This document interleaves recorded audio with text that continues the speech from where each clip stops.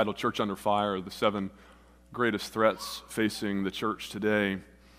Jesus showed us 2 weeks ago how to avoid the threat of ignorance in John chapter 17. The Apostle Paul warned us last week of the threat of compromise from 2 Timothy chapter 4. And now we're returning to John chapter 17, the last section of that chapter, and picking up where Jesus left off in his warning against a third threat, division. Division. Once again, I feel like the timing of this message couldn't be any better, because what's the opposite of division? If you want to avoid division, you need to strive for. My fellow Americans, this is a day of history and hope of renewal to overcome the challenges of the pandemic, systemic racism, political divisiveness, to restore the soul of America. It requires the most elusive of all things in a democracy: unity.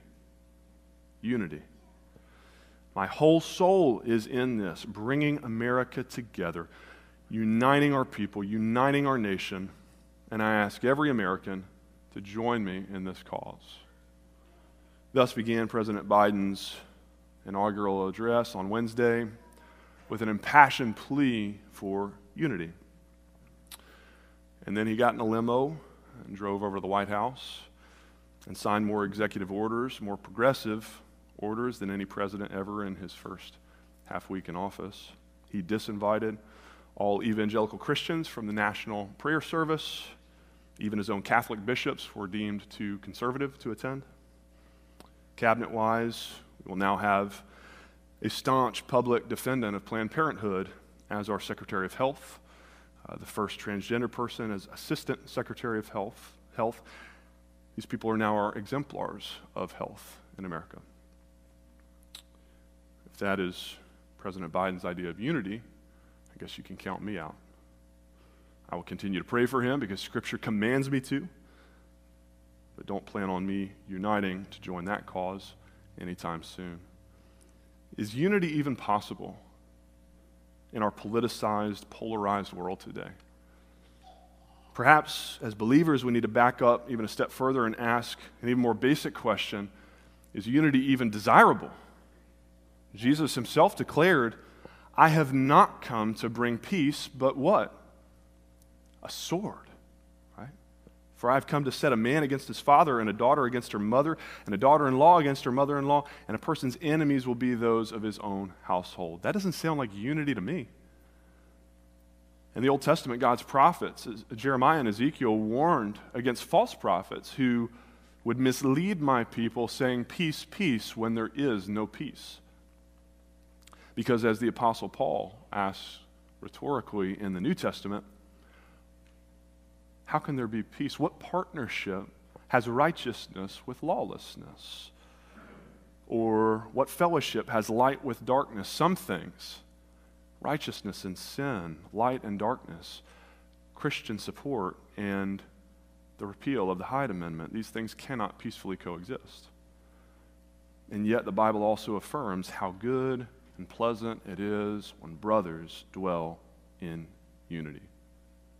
And that's the rub. That's the kicker this morning. Unity can be a good and pleasant, a wonderful thing. But unity in and of itself is a value-neutral concept. ISIS is unified. The KKK, pretty unified. The question is, what are you unified by? When brothers, Scripture says, when the family of God, Christ's own adopted siblings united by his blood, when we dwell in unity, that is a beautiful thing. That's why all 2+ dozen of the New Testament calls for unity refer only, specifically, in the context of the church. 1 Corinthians 1:10, Paul writes, "I appeal to you, brothers, by the name of our Lord Jesus Christ." That's who Paul's writing to. The family of God, unified under his name, that you all agree, and that there be no divisions among you, but that you be not united in the same mind. Ephesians 4, maintain the unity of the Spirit. That's our unity. The Spirit Holy Spirit, the bond of peace. For there is one body of Christ, his church, and one Spirit. Just as you are called to one hope, one Lord, one faith, one baptism, Christian unity. Philippians 1:27, stand firm in that one Spirit, with that one mind, striving side by side for the faith of what? The gospel. That is our cause for unity, the gospel. Brothers and sisters, if you're looking for unity, you have come to the right place this morning. Now listen, if you're holding your breath waiting for America to be unified, I'm afraid I've got bad news for you. If you think Biden can deliver, I've got a ketchup popsicle I'd love to sell you. But you and I can experience unity, real, genuine, personal, life-giving, God-glorifying, God-infused unity this morning if we are unified by the gospel. We can experience true unity only in the gospel. We've got to be unified around Christ's cross and his empty tomb. The gospel we just got done singing about together. That is the glue that holds us together in unity as a church, as God's people. And praise God, it is stronger than any other adhesive force out there in the world. We preach Christ crucified, a stumbling block to Jews and folly to Gentiles. Yes, we need to recognize, as the Apostle Paul did, the gospel is divisive. Jesus has and does and will continue to divide mother from father, sister from brother, husband from wife. Those who repent and trust in him for the forgiveness of their sins from those who will not will be divided. But to those who are called, both Jews and Greeks, Christ is the power of God. Not only the power of God for salvation, but Jesus saves us into unity, into a new spiritual family as well. Christ is the power of God for true Christian unity. Both Jews and Greeks, Paul says. Today he might as well say both Democrats and Republicans. Jews and Gentiles were about as divided ethnically 2,000 years ago as we are politically in this country today. But here comes Paul making this radical claim that the gospel has the power to unify us all spiritually under the banner of Christ, that the force that holds us together in the church, Jesus' own blood, is more powerful than all the other forces that would seek to divide us in the world. Politics, identity politics, race, class, gender, those who cheer for and against the Chiefs now that the Rams are out of town. The gospel trumps it all. And so here's your outline for this morning. As I said, we're back in John chapter 17. We're going to begin in verse 20 in a moment. As Jesus turns his focus from the threat of ignorance to the danger of division, and he's going to arm us here with 5 weapons for countering division and seeking Christian unity. And with 3 of those in the middle, 3 of the 5, I thought 3 was enough. I'm going to try and apply Jesus' exhortations here in our modern context, practically in our society, in our world today, by taking up probably the 3 most divisive issues within the church in this past year. But here's how I want to do it. Because I know that we have waded into some pretty turbulent waters these past 2 Sundays now. I told you on the front end of this sermon series that many churches are way too safe, way too risk avoidant, way too conflict avoidant to touch any of these issues with a 10-foot pole.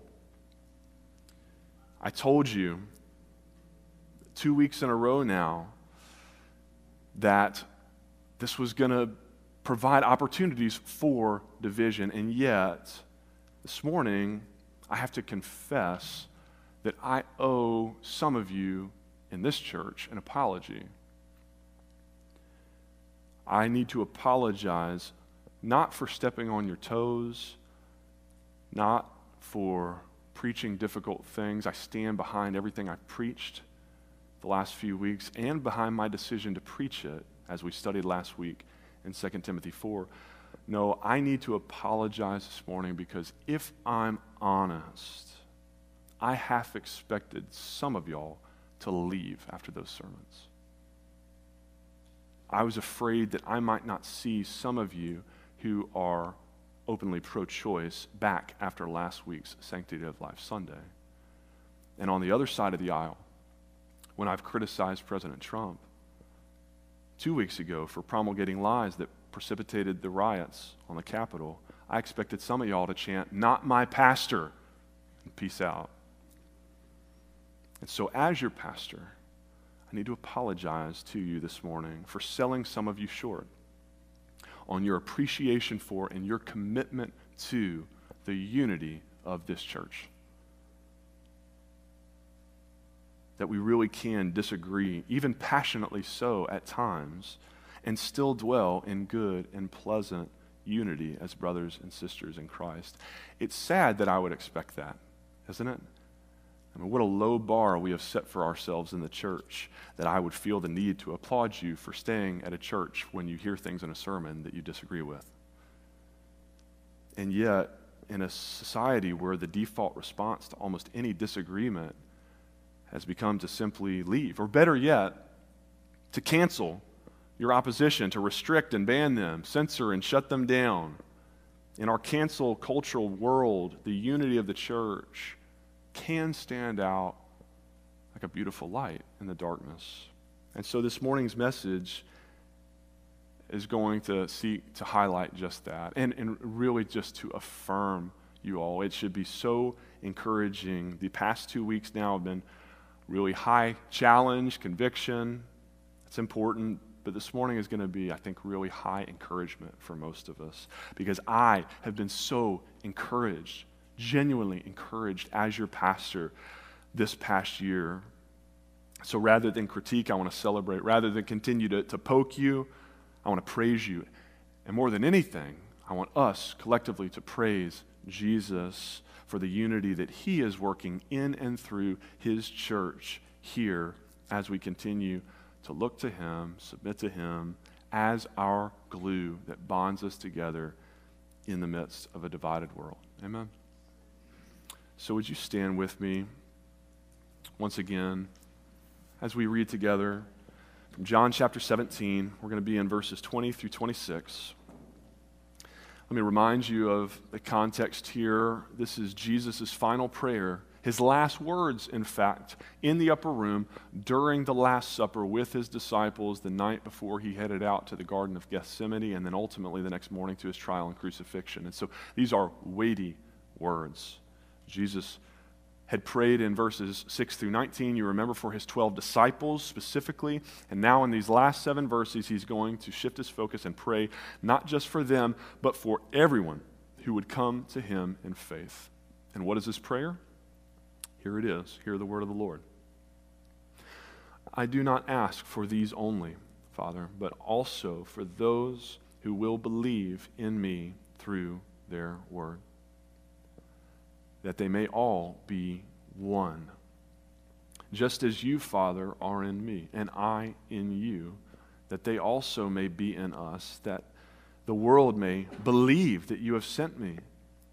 The glory that you have given me, I've given to them, that they may be one, even as we are one. I and them, and you and me, that they may become perfectly one, so that the world may know that you have sent me and loved them even as you love me. Father, I desire that they also, whom you have given me, may be with me where I am, to see my glory that you have given me, because you loved me before the foundation of the world. O righteous Father, even though the world does not know you, I know you, and these know that you have sent me. I made known to them your name, and I will continue to make it known, that the love with which you have loved me may be in them, and I in them. This is the word of the Lord. Thanks be to God. Let's pray. Heavenly Father, we thank you for your word, your unifying word. God, your word, your gospel, your good news is the only thing strong enough with the power to unify diverse, differing people like us. And so, Father, as we gather now, submit ourselves under the authority of your word, I pray that you would use it to sanctify us, to grow us in our knowledge and love and relationship with you, and that, Father, as a byproduct, as we draw closer to you, we would also necessarily draw closer to one another in true brotherly, sisterly, Christian unity this morning, for our good and for our witness to the world and for your glory most of all. We pray all of this, Jesus, in your name. Amen. You may be seated. Before we dive in here, please don't miss the significance of this passage. Jesus could have prayed for any number of important things for us that last night in the upper room. He could have prayed for our faith, that we would all remain devoted. He could have prayed for our spiritual growth, that we would all be discipled. He could have prayed for our missional fervor, that we would all be faithful disciple makers. But Jesus' final prayer for us as his church was for our unity, that we would all be one. And so, how do we then avoid the threat of division? 5 things. Number 1, we cry out to God. First and foremost, before anything else, if we're going to be unified, it has to begin and end with prayer. Prayer is the only thing that has the power to unify God's church, because God is the only one who has the power to do it. That's the very context of this passage. It is not inconsequential that this is a prayer. John 17. This is Jesus praying, the Christ, the Son, imploring God, the Father, I do not ask for these only, but also for those who will believe in me through their word. So let me ask you, brothers and sisters, how frequently do you pray for the unity of this church of West Hills? How frequently do you pray for the unity of the church in America, the church worldwide? We have to have some challenge and points of conviction this morning. I don't know about you, but my answer to that question is pretty personally convicting. I pray for you all here at West Hills often. I pray for your health. I pray for the health and well-being of your loved ones as you submit prayer requests here. I pray for your spiritual health, most especially for your growth in godliness, your faith. I pray for your marriages. I pray for your parenting. I pray for your kids. I pray for your witness. I pray for your evangelism to the lost world. But I will be honest, I rarely pray for this church's unity. And principle 1 here is a real gut check for me personally. Now more than ever, given the past year that we have gone through together as a church, we need to be praying regularly, desperately for our unity. The Apostle James rebukes us. He says, you don't have because you don't ask. Let it not be so of our unity as a church. But Jesus assures us, whatever you ask the Father in my name, he will give it to you. What a promise. What a promise. It's difficult to know, though, whether you're asking something in Jesus' name or not, whether you're asking according to his will or not. 1 John 5:14 promises, if we ask anything according to his will, then he will hear us. But it can be tough to know, right? Whether what you're asking for is in accordance with God's will. Does God really want that new promotion for me? Does God really want that new romantic love interest for me? Does God really want physical healing for me that I'm praying for? But you know what you can always rest assured that God wants for us when you pray for it? Unity in the church. Unity. If Jesus himself prayed for it, that is a safe prayer for you and I to pray, and it's an important one. But perhaps even more important here than our collective call to cry out to God in prayer is our reminder that Christ himself, our mediator, is doing so for us. Not only did Jesus ask the Father for our unity while he was here in the flesh on earth, but he is in heaven right now at the right hand of the Father, Hebrews 7:25, always interceding for us. That means that Jesus is still up in heaven, interceding, advocating with God the Father on behalf of us, his church, friends, that we may all be one. Praise God that even when I, your sinful, forgetful, distracted pastor, neglect to pray for this church's unity, we have an intercessor, a mediator, an advocate who is always looking out for his church. Because it is his church after all. It's not mine. It's not even yours. I know we talk about Baptist local church autonomy. We're not in charge of the church, right? We're just the body.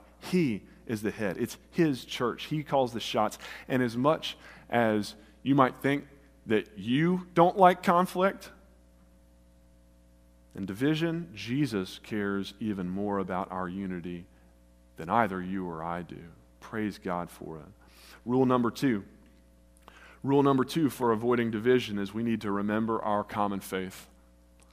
Remember our common faith. Jesus prays in verse 20, for those who will believe in me through their word. That is, through the disciples' word, their testimony of faith, the common faith passed down from the 12 here in John chapter 17 to the 120 in Acts chapter 1, then to the 3,000 by Acts chapter 2, and now all the way down 2,000 years later to the, less than a billion Christians, me and you, I pray, you, that same shared faith. Jesus prays that we may all be one. Common faith. He continues in verses 25 and 26, O righteous Father, even though the world does not know you, I know you, and these know you that you have sent me. I made known to them your name. So I already said it in the introduction. It's all about what or who you're unified around, right? Jesus isn't praying here for some nebulous, vague, undirected sense of unity. He prays pointedly, specifically for our unity in him. He says, for those who believe in me. In fact, he clarified it in the passage just before this that we read 2 weeks ago. He said, I'm not praying for the world. I don't even bother praying for the world. Unity in the world isn't possible. There's no glue strong enough. He says, I don't pray for those who don't know God, verse 25. But he says, I've called you to be holy, to be distinct from the world, a people for my own possession. So we are to be unified. We can now be unified by our common faith in Christ Jesus. This has, of course, been put to the test, not only here at West Hills, but in the church at large, in seemingly unprecedented ways this past year. Listen, the church has always, in our sin, found things to disagree over, right? We've historically divided doctrinally, denominationalism, over things like mode and method of baptism, over the authority and inspiration of Scripture. We've divided practically over issues like slavery and the role of women in the ministry. We'll even find ways in our petty disobedience to split churches over things like preferred worship music style, and yes, even the proverbial color of the carpet in the sanctuary. But I know from so many pastor friends that I've talked to this past year that in many of their churches it has been more difficult than ever to remain unified when we face so much conflict due, number one, first application to COVID-19, right? It's your first application point in your bulletins there. I want to celebrate. We get to celebrate this morning our unity here at West Hills amidst COVID conflict. I started trying this week to make a list of all the ways that the world has divided over this pandemic, but there's not even time to list them all. Obviously, for starters, Satan has done everything in his power to divide us politically, because even a virus can be politicized somehow. So this issue gets framed as those who defend science and life Human life on the one hand versus those who defend liberty and the quality of life, things like the economy and jobs on the other side of the aisle. Folks have divided scientifically based on whose information you even trust. 1 month masks were bad, now they're good. 1 month the virus spread via contact, now it's airborne. The vaccine is dangerous, no, just kidding, it's safe. We've divided practically in our responses to it, our decision making. Some of you have decided, I'm not going to let this thing dictate my life any more than I have to. You're still getting together with your friends. You're going about life as normally as possible. Others of you, maybe joining us virtually, literally haven't left your house or had a real in-person, face-to-face live interaction with another human for 10 months. Most importantly, in terms of our Christian church unity, there has been the perpetual threat to divide ecclesiologically in terms of what the proper response of the church should be to all of this. Some of you have honestly disagreed with some of the ways that we've gone about the pandemic here as a church from both ends of the spectrum. Some of you thought it was careless and irresponsible that we were one of the first churches to reopen back in June. Others of you still can't believe that we're making you wear a mask today. It's almost laughable now to think back on our concerns from last January, this time last year, about how we were going to maintain unity in the midst of launching a second service at 9 o'clock. That is nothing compared to trying to hold a church together in the midst of what we're experiencing right now, remaining unified as two churches, frankly, an in-person church and a virtual church.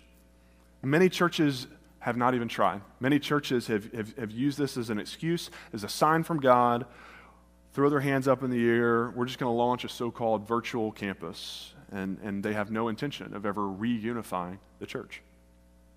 And yet, in the midst of all of that, West Hills has remained unified. Even when we disagree, we're unified. As leaders, your elders of this church, you need to know, are unified. Those of you at home who are joining us virtually right now, and those of us here in person, we're unified.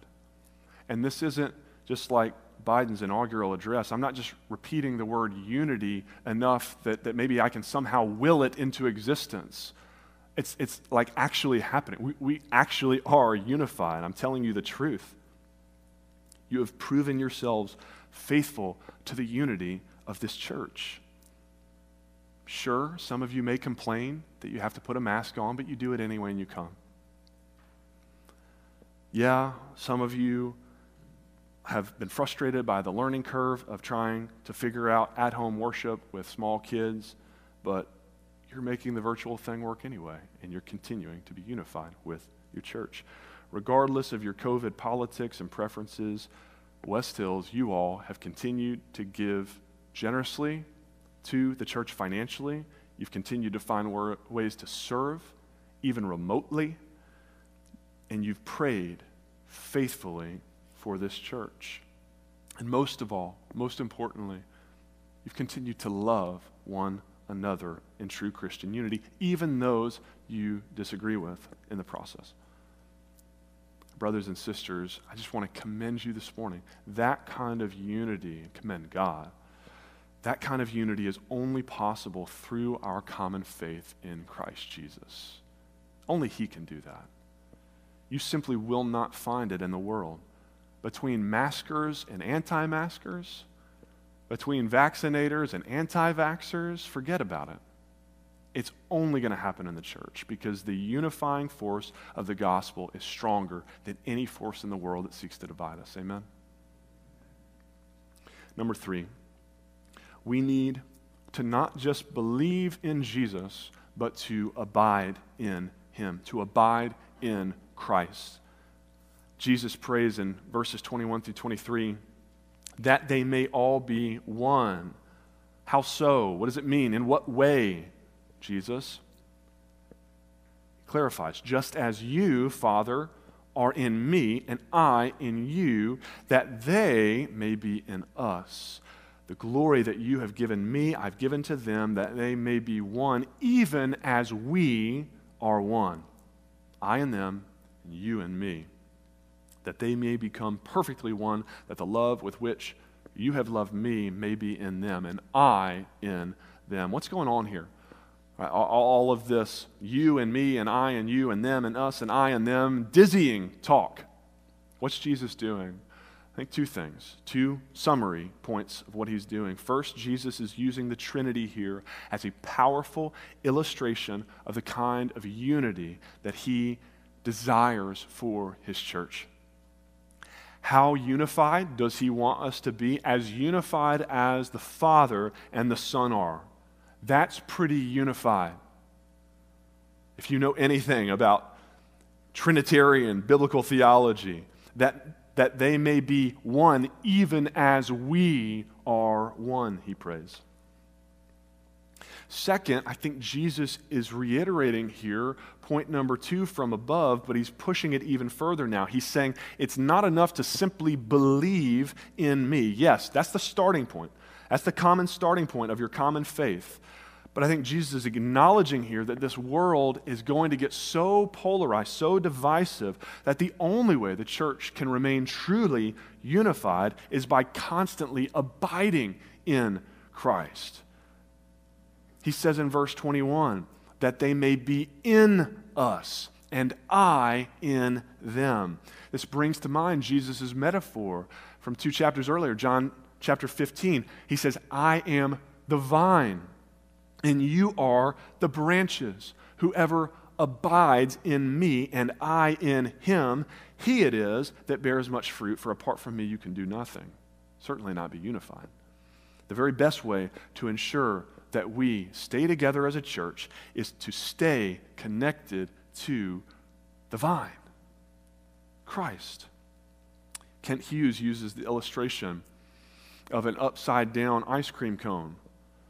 If Jesus is the tip, is the point at the top, we may start on our faith journeys, far from him down toward the bottom and frankly far apart from one another.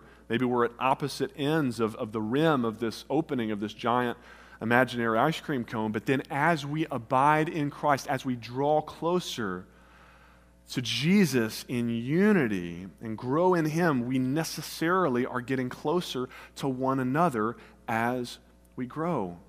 I use the same picture and advice in my marriage counseling. The best way to ensure that you stay unified in your marriage is to both mutually pursue Jesus with all your heart, mind, soul, and strength. If you're both chasing after him and drawing closer to him, you will necessarily be getting closer to one another, right? So here's a second application point for us. The second major divisive issue that has plagued so many churches this past year, but that by the grace of God, we at West Hills can this morning celebrate our unity as a church amidst diversity, is racial unrest. Racial unrest, right? As if the pandemic wasn't enough this past year. George Floyd's death this summer and the reemergence of the Black Lives Matter movement has absolutely rocked the church and its unity, and frankly, split the church world. On the one hand, you have woke churches decrying the evils of pervasive systemic racism and adopting critical race theory as the solution to the problem. Whites need to recognize and lay down our privilege for the sake of empowering our black brothers and sisters. Relationships are all about power. It's a zero-sum game. In order for you to win, I have to lose. There are only oppressed and oppressors, and you're either one or the other. And don't forget, Jesus opposed the oppressors, and he laid down his privilege as God for the sake of the marginalized and the disadvantaged. That's all one camp. And then on the other hand of the spectrum, you've got the churches who swing that pendulum in reaction against what they perceive to be an unbiblical, divisive identity politics of critical race theory. And they may even swing so far as to claim that race doesn't even exist. It's just a concept, and frankly, a rather unimportant one, an unhelpful one. We shouldn't care whether someone is black or bright or black or brown or white or yellow or purple. It doesn't matter. There's only one race after all, the human race. And if racism still exists at all, on a personal level, I'm not a racist. Nobody in my church is a racist. But hypothetically, if there is still any racism out there, it's in individuals' hearts, and the only way to get past it is to stop talking about it so darn much. I mean, if we keep making such a big deal about race, of course racism is going to continue to exist. And so we just need to try and be colorblind. And then, I want to say somewhere in the middle, but truthfully, I feel like maybe it's just a rejection of that spectrum altogether, a rejection of the false dichotomy. Amidst all of that disunity, there's a church like West Hills. We've got both camps of Christians represented here. But probably more than anything else, most of us, I suspect, would find ourselves in the neither category. Because most of us, my conversations with you, recognize that whether it's a concept or not, race still does matter in our country today. If you don't think so, you can ask any of our African American brothers or sisters here. Their race matters to them and to those who see them and interact with them as black.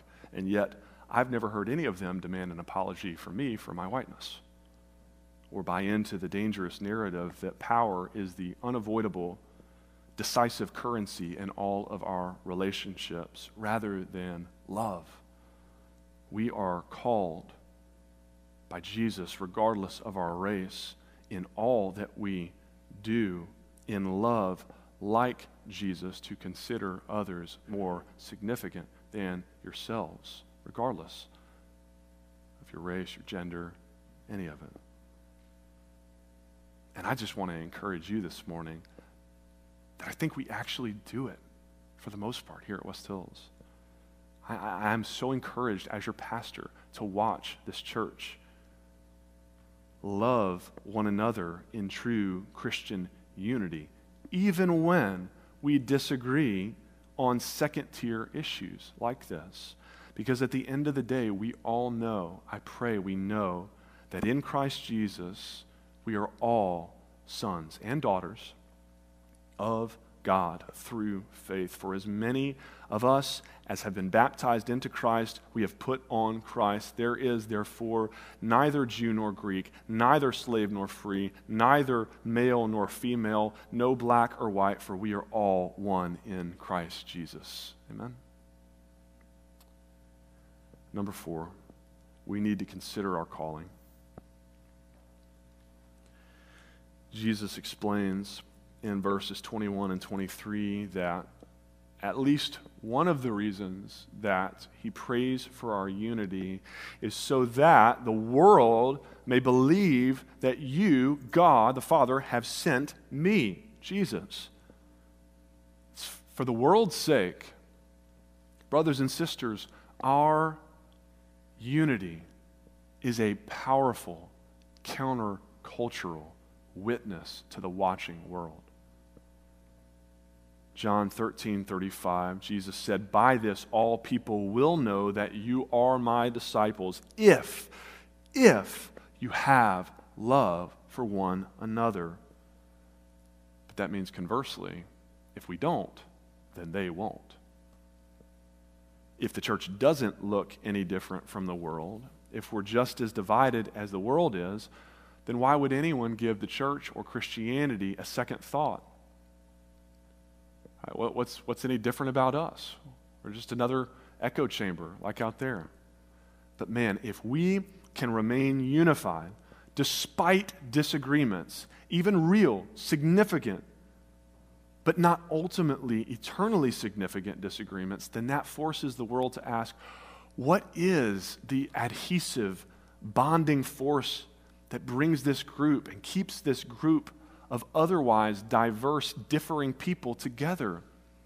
It forces them to ask clearly, whatever unifies that church must be stronger than even race or class or politics.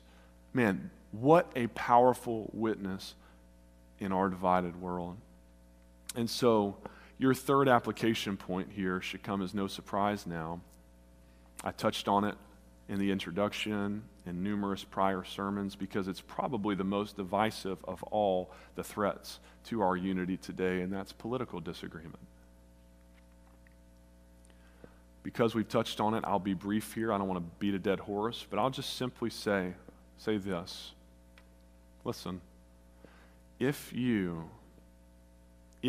feel a greater sense of natural unity and closeness with an atheist of a similar political persuasion to you than you do with a fellow believer who happens to be across the political aisle than you, Satan has won today. Amen? Lastly, number 5, to avoid division, we must anticipate our common hope. Verse 24, Jesus prays, Father, I desire that they also, whom you have given me, may be with me where I am, to see my glory that you've given me because you loved me. And brothers and sisters, if Jesus prayed for it, if Jesus prayed that we'd be with him one day in heaven to see his glory face to face, you can believe, you can take it to the bank that we really have a blessed hope and assurance that one day, all of us, regardless of your response to the pandemic, regardless of your response to racial unrest, regardless of political disagreements, all of us who have been adopted into God's heavenly family by repenting of our sins and trusting in Jesus Christ for salvation by faith, we will one day be with him where he is and see him in his glory face to face. Amen? But guess who else you're going to see there on that day? A whole lot of these brothers and sisters will be back together one day around the family table in paradise. And listen, you don't want it to be awkward in heaven, do you? I mean, seriously, you don't want it to be awkward when you see that person in heaven. That's why Jesus says, Matthew 5, if you're offering your gift at the altar and there remember that your brother has something against you, leave your gift there before the altar and go. First be reconciled to your brother and then come and offer your gift. In context, he's talking about offering sacrifices on the altar at the temple. You know, first century Judaism. Saying like before you even bother to offer your offerings, your sacrifices that reconcile you, that cover over your sins and reconcile you vertically to God the Father, you can just leave, pause that for a minute and go be reconciled horizontally first. It's that important, our unity. And so today we apply the same principle in communion and celebrating the Lord's table together, which we'll observe in just a moment together. That if you have something against a brother or sister, or they have something against you, Jesus exhorts us here to go first to them and be reconciled, and then come offer your gift. Then come eat and drink of the elements. Our unity is so important. Jesus doesn't even want us to come to the family table until we've made up. That is a great weekly accountability check for our unity as a church. Listen, if there are divisions in the church at West Hills, I should know about them on Monday morning because I ought to find a lot of leftover crackers and juice in the seats. Because you're not supposed to eat and drink until you've been reconciled. Unity is that important. But brothers and sisters, when we collectively anticipate our common future hope, the joy of heaven has a way of putting the petty squabbles of this world in proper perspective. May we all, my prayer today, may we all, as Jesus prayed, be one in Christ as a countercultural witness to the world unto God's glory and until he brings us home to our future coming common hope of heaven. Amen. Let's pray.